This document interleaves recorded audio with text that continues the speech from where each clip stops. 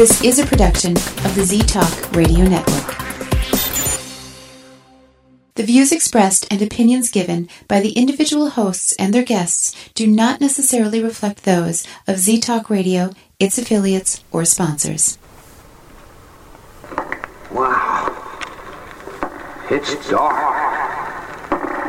Well, let's have some light on the subject.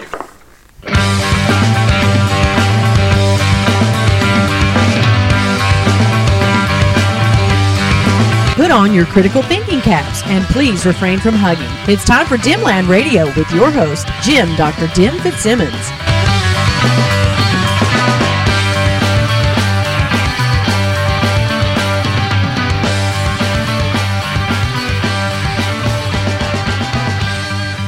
Hello and welcome to Dimland Radio here in the Z-Talk Radio Network at ztalkradio.com.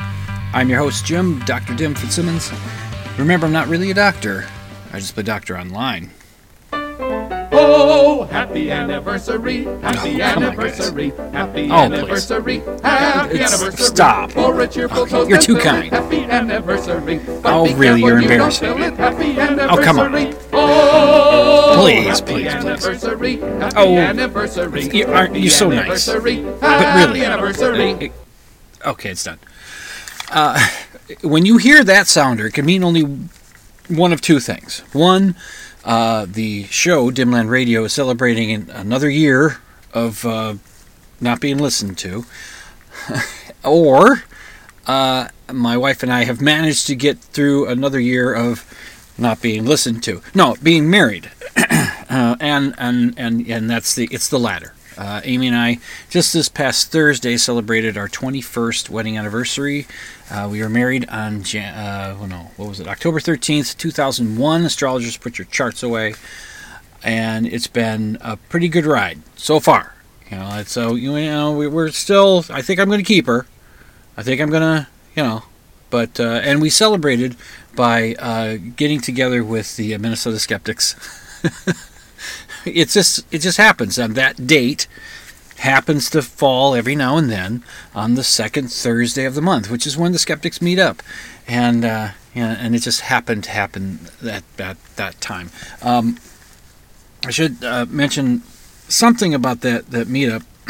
We had a new person there, and I hope I didn't put him too off because, well, he's former military. He's retired. He's younger than me. He's retired. I said, "What do you do with your time?" And he does stuff, but he's able to live pretty well off his pension, and that's great. And because you serve your country in that manner, you should be able to get a pension and get the health care you need and all that. We did talk about some of that stuff about health care and insurance and how that's all screwed up in this damn country.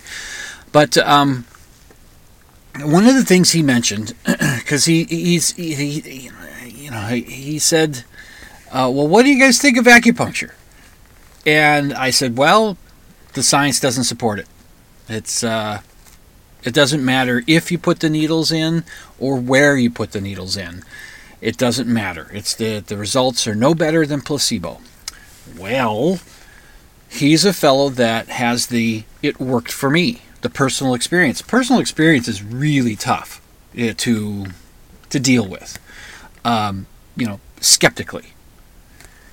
You don't want to feel like you're being a jerk to the person because they believe their experience. They had their experience. You don't know what their experience was. You weren't there. So you can't. It's hard to just. You don't want to seem like you're just dismissing it out of hand. But personal experience is not great evidence. It's great evidence for the person, the one who had the experience. To them, it seems like it's great evidence, but it's not great evidence for people outside of you, of that person. If the skeptic looking in saying, well, it worked for me, and the skeptic may say, how do you know it worked for you? How do you know that you just didn't get better on your own? How do you know? See, that's kind of the dilemma that a skeptic has, I guess. And I looked. I like I said, the evidence doesn't support that acupuncture actually works. And when I said it doesn't matter if you put the needles or where you put the needles, there's part of the mythology, the procedure of acupuncture is that there are points on your body that you put the needles and they affect certain other things, and that's the quote unquote science of acupuncture, is because it's all mapped out. This ancient Chinese thing, but it's not really ancient, and it's not really. Like the actual putting in needles in people in certain areas, they may have had pressure point stuff that they did that goes back longer, but the needle thing is not all that ancient. Nevertheless, it doesn't matter where you put the needles. Studies have been done where they do sham acupuncture. They make it so that the needle that's being put in to the person's skin cannot be seen. See, there's a little sheath around the needle. So some of those, the needle doesn't penetrate the skin. Some of them they do. But the person getting the acupuncture and the person giving the acupuncture doesn't know if the needle's actually penetrating the skin.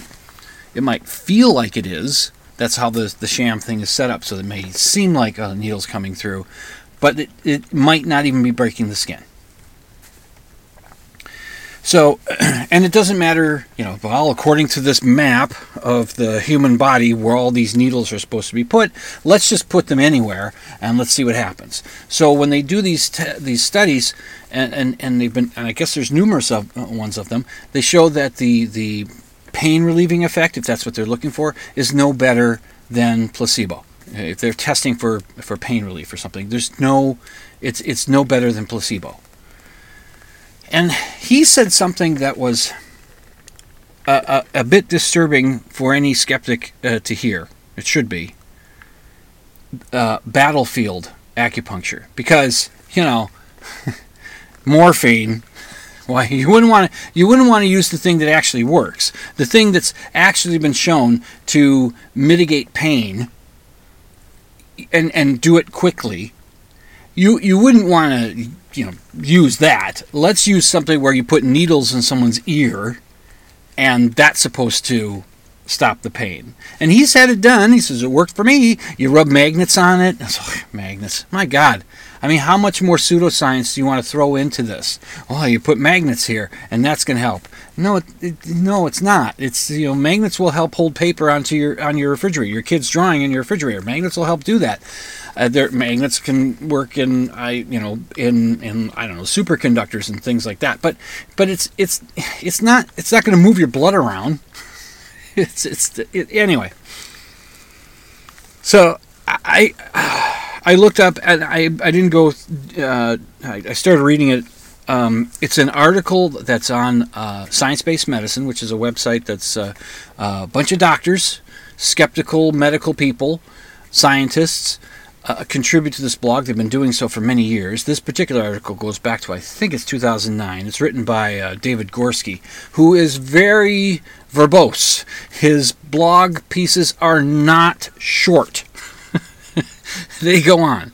But, I mean, he starts off his piece about battlefield acupuncture by playing a scenario, a scene from a film or something, or scene from reality of some soldier who's been injured, been wounded, and the medic comes up and starts putting needles in his ears, and the soldier's saying, "What the F are you doing? Give me the morphine." The morphine works. I'm not, it's not exactly that scenario, but the morphine works. It's been shown to work. It works. It shuts down the pain. It doesn't stop the source of the pain. It doesn't do that. It just puts the person in a position where they're relaxed, and the medic can do more work on them without them fighting back because of pain. So that works, but putting needles, there's the studies that have been done, the good studies that have been done, double-blind, well-controlled, well-observed. Studies that have been done about acupuncture show that acupuncture doesn't work. It doesn't work any better than placebo. So, take a water pill. Take a sugar pill. It's not going to, take something homeopathic. It'll work just as well. So, of course, I didn't go through all that with the guy. It's just no. It's just, he talked about, he mentioned that, the government says that these UFO things, they're real. And well, they say that the videos are real, that they're authentic. They're not saying that whatever the object is real. And then there was you can't identify all of them. Now, there's this, there are some that just they can't explain. Well, yeah, that's where all the phenomena lives. It lives in the little bit of the unexplainable or unexplained as of yet portion of all the sightings, like Bigfoot sightings and Loch Ness Monster sightings and UFO sightings and all that. There's a small percentage that there isn't a ready explanation for what we're seeing. It doesn't mean there isn't an explanation, but that's where the phenomenon lives. It lives in that tiny little sliver.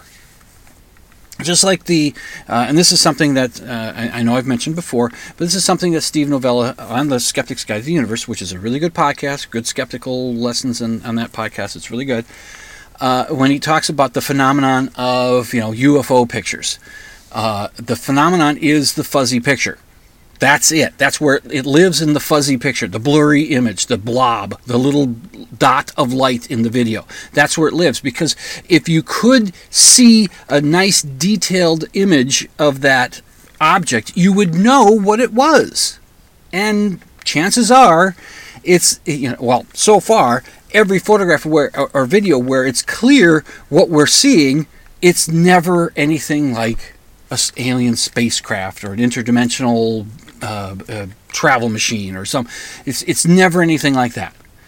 It's always something prosaic. It's always something within the realm of reality. It's never something outlandish or crazy or beyond physics or something. It's never that. It's never magic. It's always some reasonable, understandable thing. Might be rare, but it's never anything magical.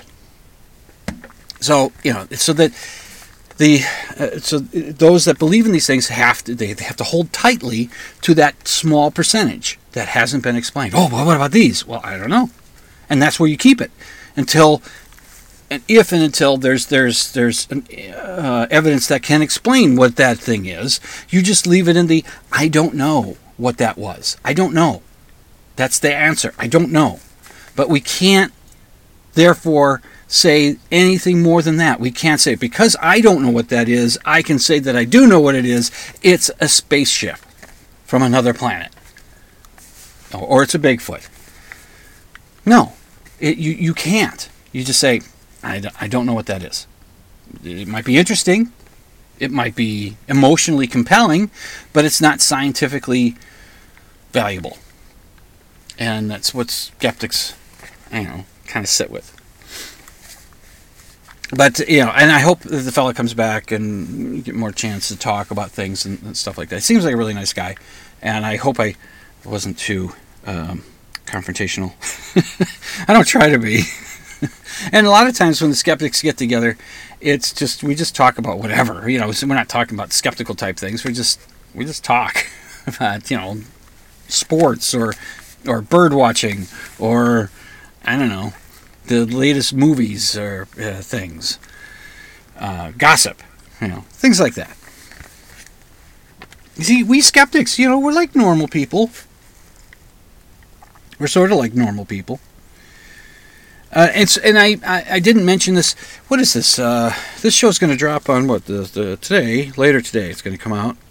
I record these on Saturday mornings from the basement of Nostalgia Zone, which is a comic book store in Minneapolis. If you collect comic books, check out our website. It's nostalgiazone.com. We have a good selection of Silver Age through Modern Age. We've got DC, Marvel, but we've got Harvey and Archie's and all kinds of things. So you look it up. We even got some magazines like Fangoria and Famous Monsters of Filmland and Savage Sword of Conan, along with Heavy Metal magazine and all kinds of stuff. We just check out our website.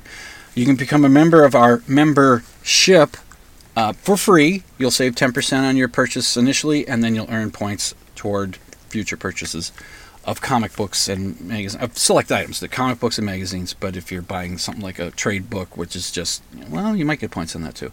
Don't know, just whatever you just check out our website. It's cool. I do the ad because I do this show from the basement, so why not, plug the store? There, I did that. But this is October. We're already almost at the midway point. It's the October 15th today, and I haven't mentioned all the cool stuff about October. October has the good change in weather where you've pretty much put behind the days of 80-degree temperatures, in that range, or certainly 90-degree temperatures. In September, we had like a 90-degree day, and the next day it was 60 degrees. I mean, it's crazy. But in October, you get the leaves changing colors on the trees. Not here, up in Minnesota, I should say. You get all that going on. It's like the air's a little crisper. You get a little bit of rain, and well, like yesterday morning, you get some snow. It can happen. I mean, actually gathered on the grass and in the trees, on the rooftops, there was snow. The sidewalks and the streets were still a little too warm for the snow to start to pile up on them, but I woke up in the morning, look out the back door from the kitchen, and I see the snow. I took pictures, and I said, "Yep, that's what happens." But by that was like 7 in the morning, and by 7 o'clock at night, took another picture just before the sun went down, and I could see all the snow's gone. It just got warm enough that day, and snow all melted off. So we can have that happen. And that could happen a couple of times before winter starts in earnest. But right now, the temperatures I think they're a little cooler than they would normally be on an average October day, but it's great. October's great. So you get the crisp air, the leaves changing colors and falling, and you walk along and they crunch and all that. And then you've got, my anniversary, right? That's a cool, big deal. That's for me personally. But then there's also the baseball postseason, which, by the way, it's been very enjoyable. I didn't get to see any of the games from the wild card round, but I've been watching games, and I'll have 2 games going on at once. Watching on in the division series round that's going on now, and of course I'm rooting against the hated Yankees. I want the Cleveland Guardians to beat them, and I think they're up 2-1 in that series right now, which the Cleveland is. So let's hope one more win for Cleveland, because it's the best of 5 series. If they manage to get another win, hated Yankees are sitting out again, and yet another year where they don't win a World Series. And they need to go through like another 80 or 90 years without winning a World Series. So they understand that just because they're the Yankees, that they just don't get handed the trophy. They have to earn it, but they have to have some pain.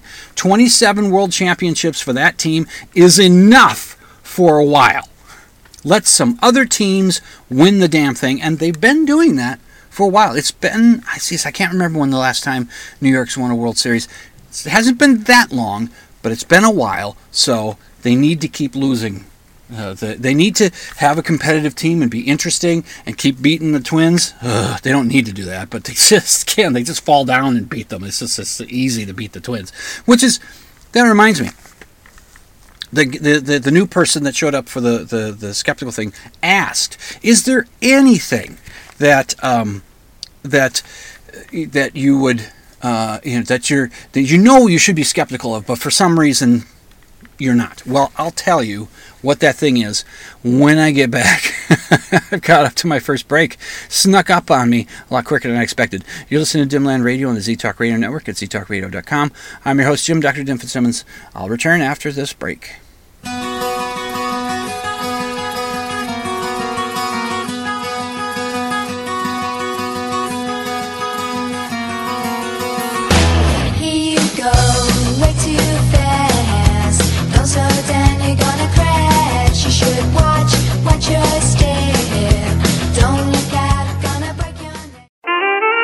If this station's not your cup of tea, then drink coffee! Coffee! Coffee! Coffee! Coffee! Coffee! Coffee!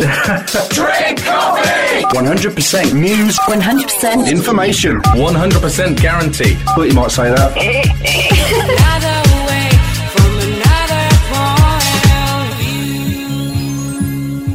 You're listening to Z-Talk Radio Network.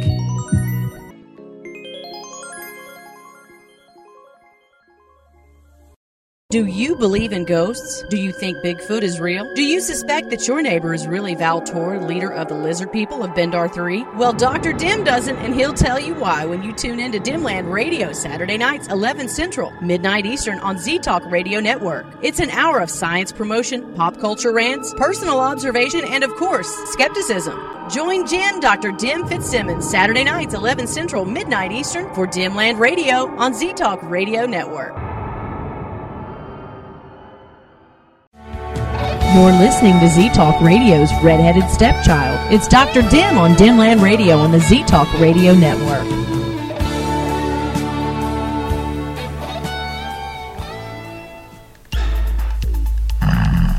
Getting some Z's.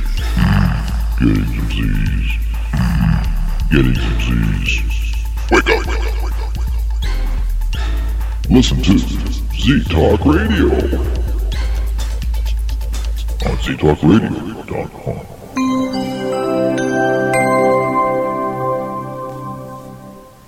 Orange and lemon raincoats roll and tumble together, just like fruit tipped from a tray.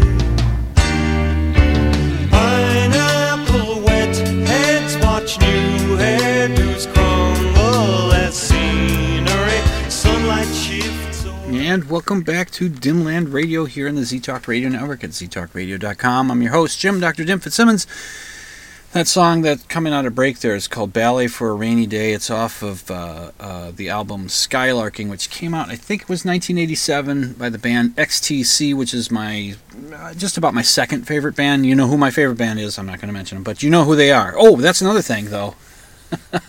I will mention who they are. The Who. October also represents the anniversary of the first time I ever saw The Who in concert. That would be October 2nd, 1982. So it's been 40 years since I first saw The Who in concert and started this rest of my life love affair with that band. I don't know. Something about them. I don't know. It's just they struck a chord. Music chord. Struck a chord with me, and they're still there. They're still my favorite. There's just something about them. It's hard to explain. I can't explain. I think it's love. Try to say it to you when I feel blue, but I can't explain. Anyway, also October ends with Halloween, the best holiday of the year. It's just fun. Although, man, I tell you, I think our neighborhood is aging out. My wife and I, we used to get 100 kids, 120 kids, trick-or-treaters coming through on the evening of Halloween. We used to get that many, and last year I think we got 12, maybe 13, something like that. And it's just, I don't know if it's the post-pandemic, but I think maybe the neighborhood is just aging out. There's aren't as many young kids in the neighborhood as there were when we moved in to that house almost 22 years ago. That's right, we were living together before we got married. We were living in sin. Yes! Of course, I don't believe in sin because I don't believe in God and all that, which I'm going to get to a bit on this show as well. But the one question that the new person had asked us about, is there something that you should be skeptical of, but you just kind of aren't? And I said, yes, sports. And I've said this often on this show. I said, I know this is coming from an emotional place. I know it's not being rational, but I said to him, the very fact that the Minnesota Twins have, or it's not a fact, it just seems as though they have pinstripe fever. In baseball, pinstripe fever means you're terrified of the hated Yankees. The team is terrified of the hated Yankees. The team falls over themselves to bumbles, no matter how good of a team it is. Whenever they face the hated Yankees, there's something about the Yankees' pinstripes. Now, there are other teams that have pinstripes in their uniforms. The Twins have pinstripes in their uniforms, in one or two of them. They have all kinds of styles of uniforms now, so that they can sell merchandise to the fans. So let's come up with a new jersey so that they can sell jerseys to the fans. But anyway, it just, pinstripe fever can't really be a thing. It doesn't make any sense. But I've talked about it for the last 20 years, the Minnesota Twins have been dog shit against the hated Yankees. Sure, they beat them twice this season. This was a good season for the Twins. They only lost 5 of the 7 games they played against the hated Yankees. That's an improvement, because usually they lose 6 of the 7 games they play, if they play 7 games, or 5 of the 6 games they play. They might win 1 game. But but then there are some years where they don't win any of them. And they always play the Yankees at least 6 or 7 games a season, although I guess that is changing next season. They might only play the hated Yankees 3 or 4 times. So anyway, and I don't have the exact number, except for the number of wins. I do remember that the number of wins that the Twins have against the hated Yankees over the last 20 years is 14. And the number of losses to them is like 130 or something. It's ridiculous. So yes, I don't know what it is. There's different teams. It's different players. There's been different managers. And somehow the results always end up the same. How is it that one team can be so dominated? I don't understand it. I mean, I just don't understand it. And the new person there said, well, you got some empirical evidence on your side, at least the results of these games. I said, I know, but it's weird. It's weird how this happens. There are years where the Yankees don't have a great team. A decent team, they're always usually pretty good. There's been stretches where they haven't been great. But, they've got all the money, so they can get all the players. And so they're usually pretty good. They're usually, at least as they say, the best thing you can say about a team that might not be a really good winning team, may not have winning records, but they're competitive. That they're in the games that they play. They might have a losing record, but they're only losing by 1 run or something. They're really tight games, but for some reason they always end up on the losing end instead of managing to win more of those games. They're competitive. Well, the Yankees have almost always had a competitive team. So yeah, there's that. So we're in the postseason. The World Series is coming.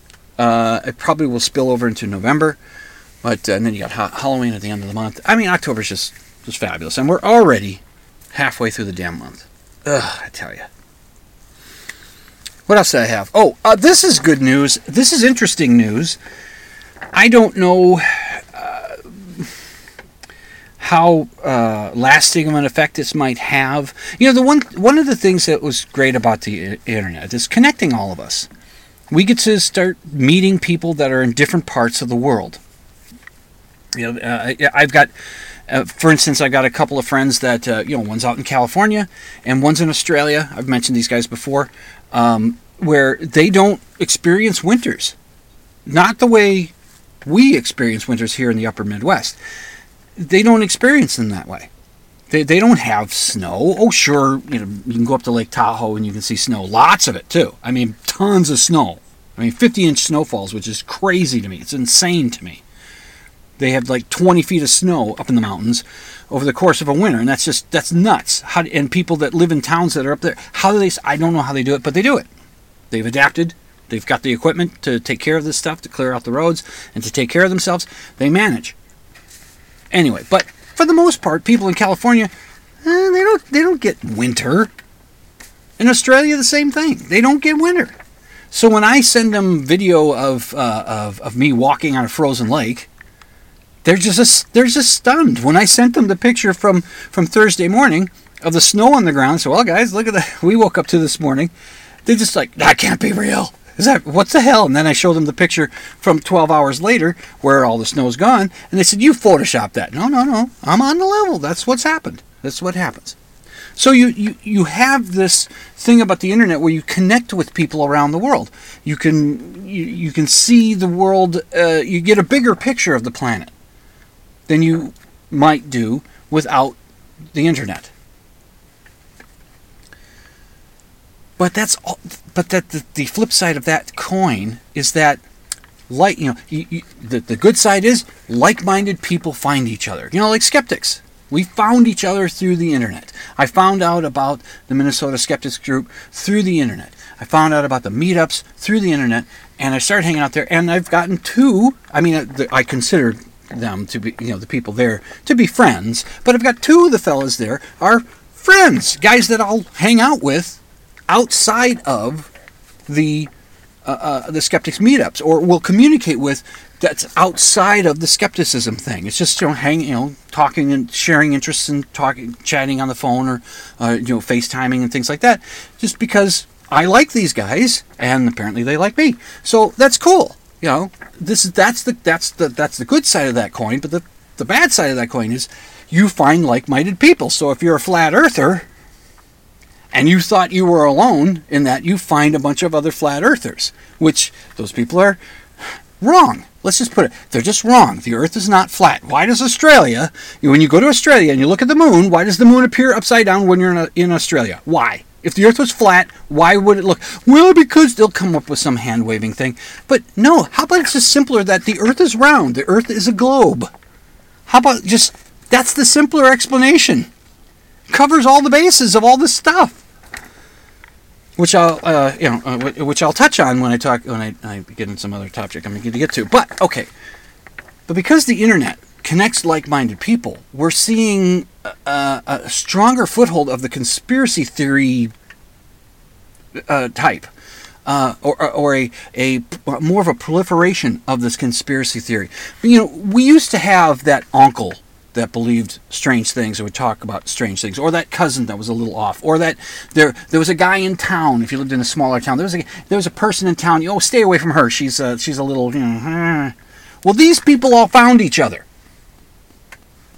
and so now they're starting to become a force for bad, because they think they're doing good. Because and I'm not saying they're evil, because I'm not sure about the whole evil thing. But evil people don't think they're doing what they're doing is evil. Hitler didn't think he was evil. He thought he was doing the right thing. But okay, not that I don't know. Evil's a weird concept for me, but still. And I'm not saying the people that believe that the Earth is flat are evil. They're just wrong. And sometimes that wrongness leads to bad things. I don't know. Marjorie Taylor Greene comes to mind. The Trump presidency comes to mind. There's QAnon out there. There's all this stuff. And then you have one of the ringleaders of the conspiracy world, Alex Jones. Now, I've mentioned him a while back, where Alex Jones got hit with a very sizable penalty in the courts for his lying about the Sandy Hook mass shooting event that took place. Geez, how many years ago is it now?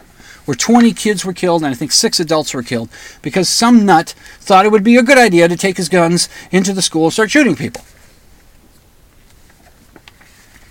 So the latest news is that he's been hit again with a separate court. That first one was in Texas, and this one I believe is in Connecticut, and he's been hit with a decision from the jury in a penalty. I don't know what a fine or whatever they call it, of $965 million. It's nearly $1 billion. You combine it with the Texas decision, he's had $1 billion of a penalty. Again, I can't think of the right word. There's got to be a better word for it.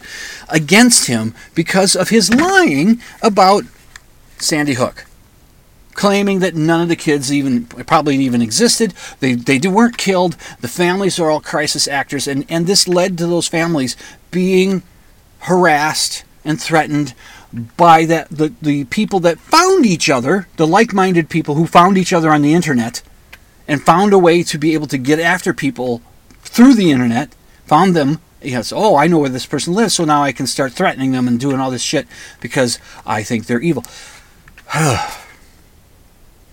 So he's been hit with that. Will he end up having to pay all that money? Will he be able to pay all that money? I don't know. I've got an article. I'm just gonna read the end part of it. Because his organization, Alex Jones himself, and his organization, the InfoWars kind of thing, declared bankruptcy a while ago, and it's going to be in the courts for a while.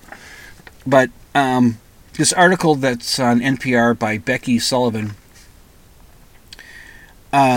sums up a bit. It says, meanwhile, Alex Jones and InfoWars are still doing business. Jones broadcasts often and frequently asks viewers for donations or purchases.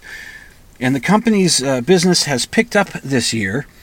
In a court filing in August in the bankruptcy case, lawyers of Free Speech Systems, that's something that Alex Jones owns, or that's one of his things, Free Speech Systems, said they had experienced a surge in sales and estimated revenue could reach a level of $450,000 per day, far higher than the company had originally estimated when filing for bankruptcy earlier this year. There's a catch. Jones's ability to pay such large sums depends on him continuing his lucrative conspiracy theory business. They quote somebody named Nicholas Kaufroth. He's a Los Angeles-based bankruptcy attorney. They quote him as saying, "If Alex Jones just stops broadcasting, the value of Free Speech Systems immediately plummets." That's what he says. And then the Becky Sullivan continues. On the other hand, he said, or she's quoting, she's paraphrasing this fellow guy, "It's possible the families could find satisfaction in precisely that outcome, that they stop broadcasting, that they stop doing their thing." So there's always going to be another Alex Jones. There's always going to be another conspiracy crazy kook that'll take to the internet. There's other people out there right now, I'm sure. There's QAnon. So if you're asking what's the harm in believing conspiracy theories, well, ask Alex Jones what the harm is. He'll tell you. Where am I at? What's my time schedule? Oh, God, I closed my book here. Oh, I'm sorry. I don't mean to rattle paper. Oh, that's a bad thing to do. Oh, rattling paper, I'm telling you. Oh, I should go to break. You're listening to Dimland Radio on the Z-Talk Radio Network at ztalkradio.com. I'll see if I can cram everything in to my last segment of the show. Let's see what I do. You're listening. This is your host, Jim, Dr. Dim Fitzsimmons. I'll be back.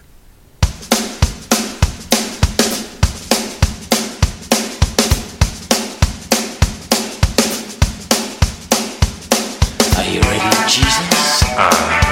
Buddha? Yeah. Muhammad? Okay. Well, alright, fellas. Let's go! We give those other guys the finger.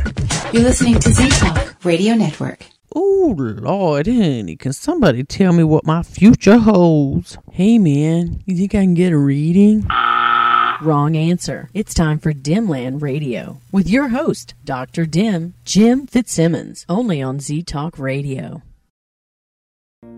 The Earth is only 6,000 years old. That's what Answers in Genesis and the Creation Museum say, and how can a museum be wrong? Isn't Dr. Oz just wonderful? I loved today's episode. It didn't talk down to his adoring audience of women at all. Science has proved that the subatomic quantum realm is as real as it is counterintuitive and bizarre. Therefore, I can use it to support quantum healing and quantum consciousness. After all, how can journals like Aquarius Metaphysics be wrong? Evolution is just a theory.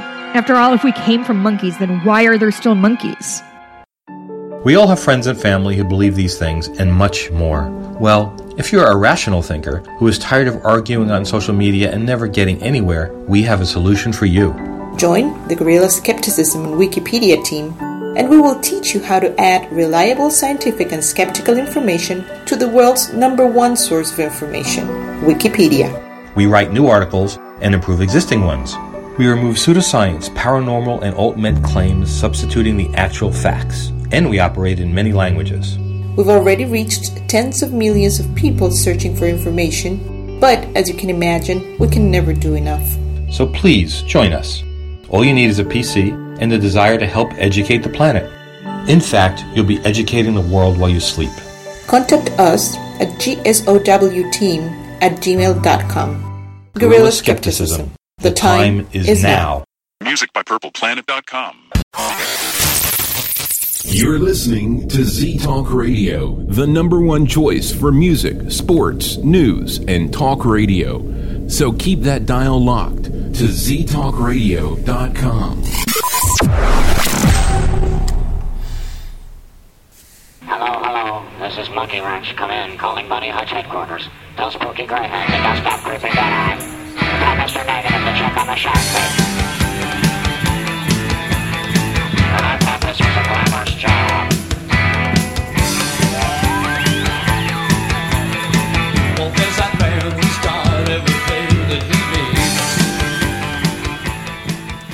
welcome back to Dimland Radio here on the Z-Talk Radio Network at ztalkradio.com. I'm your host, Jim, Dr. Dim Fitzsimmons. Remember, I say at the top of the show, I don't say it here, but I am not really a doctor. I really am not. And I only play doctor online. So, but anyway, I only have a nickname, Dr. Dim. It doesn't make me a doctor. I don't even have a PhD. So, I don't even have a a real college. I mean, I went to art school. Come on. Okay, this God stuff. I was raised Catholic, and I was a believer for, I think, still most of my life. At this point, most of my life, I haven't been realized I was an atheist. I was in my probably 40ish when I realized that I was. I'm an atheist. I just can't believe any of this stuff. This is just. It don't make no sense. It's.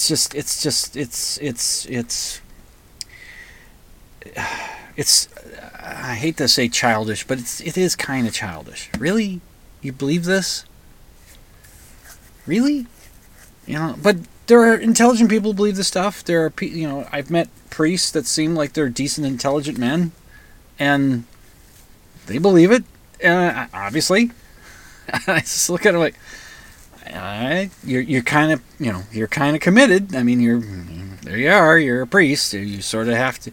You've got a vested interest in this stuff being true. But you don't know. How do you know it? I don't know. But how do you know Zeus isn't real? You don't believe in Zeus, do you? Oh no. Well, how do you know? Maybe Zeus is real. Anyway. I shouldn't be too dismissive. It's strange. So I bring this up because a little while ago, and I posted about this on my Facebook page, and I'll put this little thing up on my show notes page, which you can get to by going to dimland.com, click on the show notes /blog option, you'll get to the show notes. I've been trying to get those out earlier than I've been doing lately, but it's, stuff is happening, and even though I've given up the janitor job, which I finally, I last Wednesday night I met the supervisor at the building that I used to clean, and it was just done once a month. And I was the only person who ever cleaned it, so the supervisor didn't know the building, so I had to meet him, go over the alarm stuff with him, go through what I do, where to keep the equipment, what needs to get done, the little hints and pieces that I learned over the years of what they like done and whatever. So I'm finally done with that. The only thing that I'll do is I'll probably get a text once in a while from the boss saying, "Hey, can you come on into the office and fix up a vacuum? We got a vacuum cleaner down there, it's not working. Can you come in and see if you can fix it?" That kind of, that's it. So anyway, so I'm finally done there. So if you check out my show notes at dimland.com, you'll see the pictures I'm talking about here. And it's somebody it's a Facebook friend of mine. It's somebody that I've actually known since grade school. And it wasn't something this person did. They just shared the pictures. But it was a commenter that brought God into it. And it was the person shares two pictures of I believe it's sundown, the sun, just a beautiful sunset. And he used two pictures, really nice looking. I'm sure that the pictures pale in comparison to actually seeing it with your own eyes, because sometimes it's hard to really capture it in the feel of a sunset when you see it in person as opposed to seeing it in the photograph. Really good photographers can do that. My friend Craig could probably do that. But anyway, it's just, they're pretty good pictures, and you get that the golds and reds and oranges and all that kind of stuff with a little hint of with some of the blue sky still there because the sun's just making its way down, and you just have that kind of that the atmospheric conditions were just so, the angle of the sun. Or the position of the Earth relative to the sun was just so that you get that really colorful sunset, right? It's beautiful. And somebody had in all caps wrote God. Now I don't know if it was an exclamation, God, that's great. I don't know if it was that or if it was, this is God's doing, which somehow I think it's the second. I think it's this is God's doing. Really? It's like that's what you see. I even said that. Really, this is what you think. You think God when you see a sunset because of the relative position of the Earth to the sun. You think of God. That's just the angle of the atmosphere, where the sun is, where the Earth is turned. All that combines with the proper atmospheric conditions to become a golden red and yellow sunset that you think God, like God made that. God's responsible for that. Now, flat earthers, listen closely here. The thing is, I would ask the believers who would look at that and think God. Oh, before I get to that. Penn Jillette has this story that he tells on his podcast. He's mentioned it a couple of times where it's the sunset thing. He and his wife were coming out of a theater or something like that at a certain time in the evening, and they could see this view of the sunset, and it was this golden, beautiful sunset, looked great, and everything just this awe-inspiring, and these colors and that. What if we were a society that found ashen gray skies to be beautiful. And we found a golden sunset to be ominous and scary. What if we were?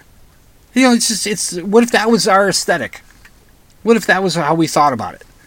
A nice overcast sky, ashen gray, battleship gray skies with clouds, lumpy clouds, and like that. Oh, look how beautiful that is. What if that was how we looked at things?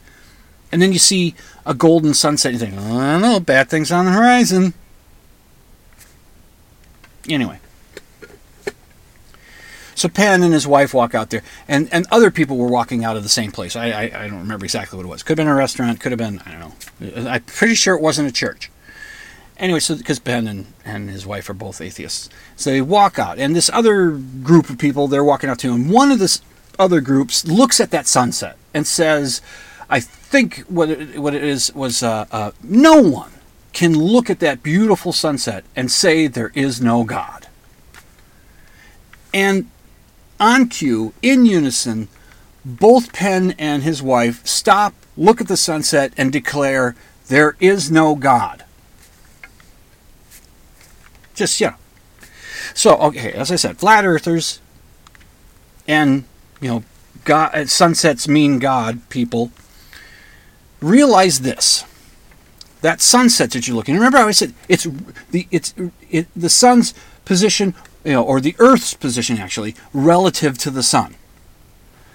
It's because the Earth turns on its orbit, right? It's going around its axis because it's a globe.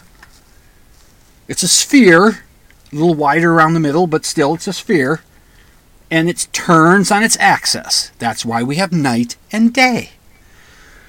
And as it's turning on its axis, and the sun appears to be lowering the sky. The sun it's the Earth that's moving, not the sun. Well, the sun's moving too, but whatever.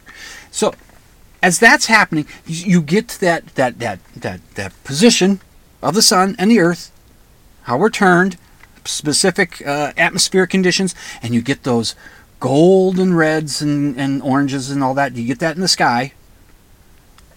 At that same time, but this is the sunset, right? If you go straight west, you head toward that sunset, and you go, I don't know how many miles you need to go, but you head thousands of miles, you go that way, you're going to get to a part of the planet where it's noon, or in the noon hour, and the sun's going to be as high in the sky as it's going to be that day. And let's say you find a place and the sky's clear and the sun's up there. Are you saying God about the sky, about the sun being up there, the little white light that's you don't look at because it hurts your eyes? But if you glance up there, are you saying God are you inspired by God? Because you're at the exact same moment. It's just you're in a different position on the planet. How often do you walk around at noon and consider the sun? You might do if it's the middle of summer and it's really freaking hot. Sure, you consider the sun, but you're not thinking of it as God. I'm not saying you're worshiping the sun. It's you're just not thinking that this is this wonderful thing that God's done for us. He makes a painting at night on certain nights when the sun's setting, or in the morning. If you're up early enough, you can see a beautiful painting in the morning. But again, you go far enough east, that sun is sitting in the noon hour somewhere on the planet, and it's unremarkable at that same moment.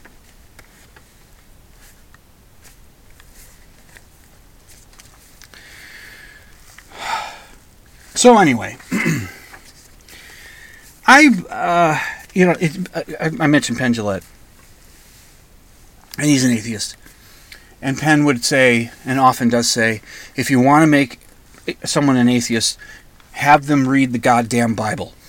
He usually throws goddamn in there, but have them read the Bible. Read the Bible, really read it, and chances are pretty good you're going to become an atheist. At least that's what Penn thinks. Now, I read the New Testament, beginning to end. I read the Good News version of it. I don't know how many years ago it was. Still living at home with my parents, so it's probably 10 years ago. But anyway, I've been out longer than that, but not much. Anyway, I was reading it, going through stuff. I mean, the Revelations part at the end, nuts. That stuff's nuts. That guy was on something. Whoever it was, there were a group of people that wrote that bit, which they certainly, they were a group of people that lived in a part of the world at a part of the time in our history where people who lived in that part of the world didn't know that Australia existed, that there was Antarctica, that there was a North Pole, that the Americas were there. Oh, they might have had this vague language in the Bible somewhere that hints at some lands over there, and they say, well, that's the Americas. Really? Is it?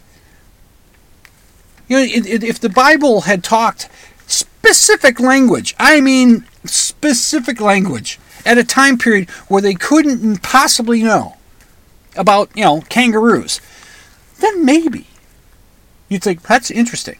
But the Bible doesn't mention kangaroos. It mentions dragons, but unicorns, but it doesn't mention kangaroos. Platypuses, doesn't mention them. American bison, never heard of them. If you had something like that in the Bible, there's no way that people at the time could know it. Then you'd say, well, God would. I mean, they would say that God would know that, but gee, it seems the things that were written in the Bible were the things that the people knew. They never had this information given to them. That's sort of the thing, but, when aliens abduct people and they warn them about, something, right? And the people come back with their message that the warning from the aliens, it's all the things that the people know about at the time. It's not some future thing. It's not something that we don't know about yet, where scientists will say, wait a minute, what are they saying is going to happen? And they look and they check their evidence. They hadn't thought about it before, and they look it up and say, holy shit, this is right. This could happen. That doesn't happen. It's always, hey, you guys should, settle down with those nuclear weapons. Yeah, really. Well, we kind of knew that already, didn't we? So anyway, you read the Bible, become an atheist. Well, I read the New Testament. It didn't make me an atheist right away, but it did have a section in there that might have just put a little seed, just put a little something on the shelf that was just sitting there for a while until other things informed me and I realized I was an atheist. And it's from the Gospel of Mark, chapter 11, verses 12 through 25. Now, part of this will be familiar to you. You may be familiar with the other stuff if you're familiar with the Bible, or if you've listened to me, because I think I've mentioned this before. But this is from the Good News translation, the version that I read as a younger person. And when I read this, I thought, I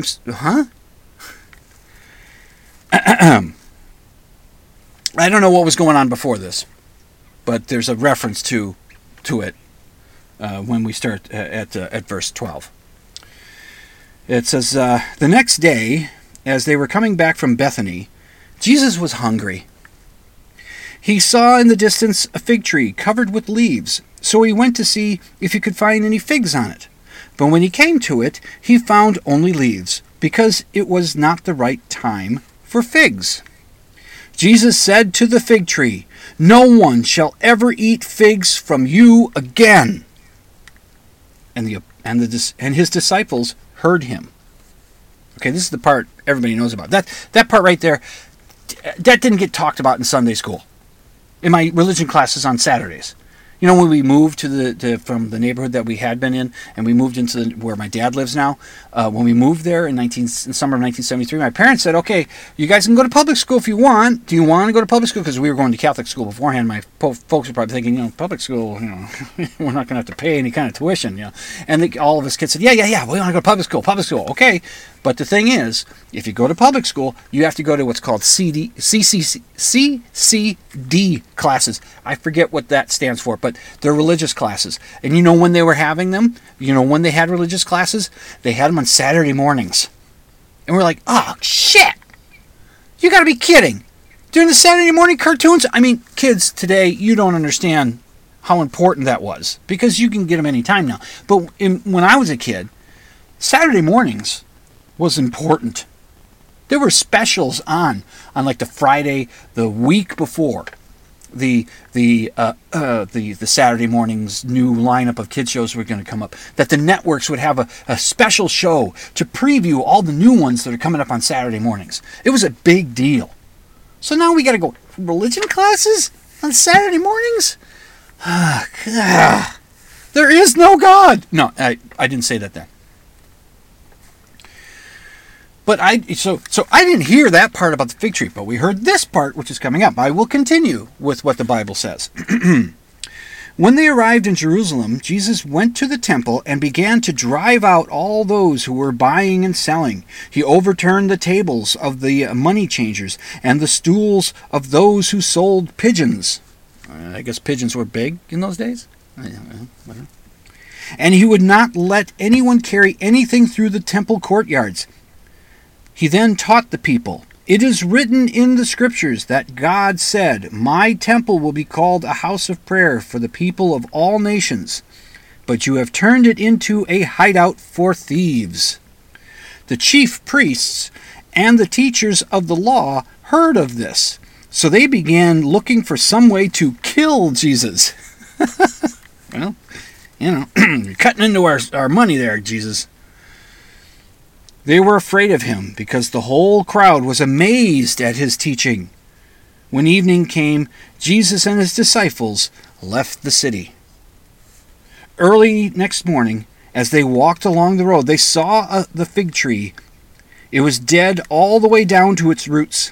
Peter remembered what had happened and said to Jesus, "Look, teacher, the fig tree you cursed has died."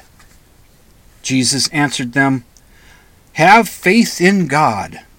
I assure you that whoever tells this hill to get up and throw itself into the sea and does not doubt in his heart, but believes that what he says will happen, it will be done for him." Yeah, sure. For this reason, I tell you, when you pray and ask for something, believe that you have received it, and you will be given whatever you ask for. And when you stand and pray, forgive anything you may have against anyone, so that your Father in heaven will forgive the wrongs you have done. And fuck that tree. I wanted fruit. And the guy, Peter said, "What, Jesus? It was out of season. You can't expect there to be fruit on it. You shouldn't get mad at a tree for doing what God designed it to do. Your dad said you'll have certain times of the year where you'll have fruit and certain times of the year where you won't have fruit. My son should know about that and shouldn't get so upset with you for following my plan." But no, Jesus is pissed at it because he was hungry and he said there should be figs on it. But Jesus, you fed the multitude with loaves and fishes. Why couldn't you just make the tree pop out some figs?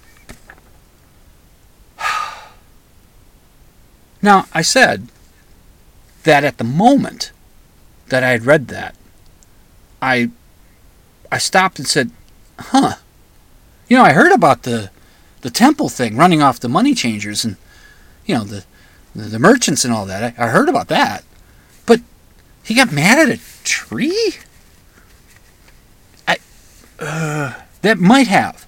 that might have put a little acorn of atheism, using the tree analogy, that grew into this great oak. I don't know. My metaphors suck. Good night, Herr Doctor. Good night, Frau Blucher. What doesn't suck is I've gotten to the end of another show. You've been listening to Dimland Radio on the Z-Talk Radio Network at ztalkradio.com. Be skeptical, and extraordinary claims require extraordinary evidence. Do the things you need to do to stay healthy and keep other people healthy and happy, and do the best you can. And remember, this is your host, Dr. Dim Fitzsimmons, reminding you all to sleep with the lights off.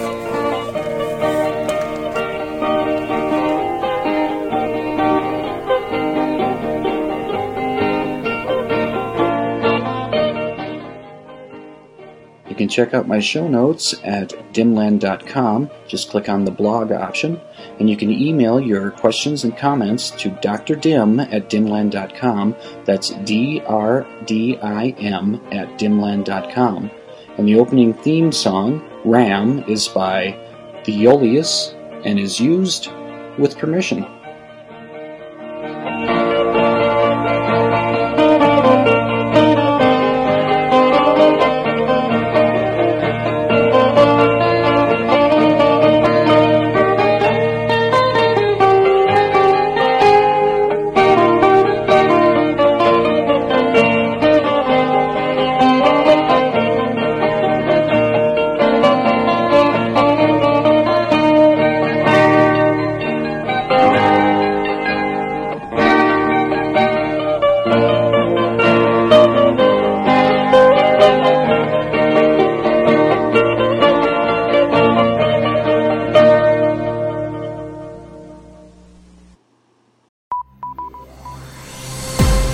This has been a production of the Z-Talk Radio Network.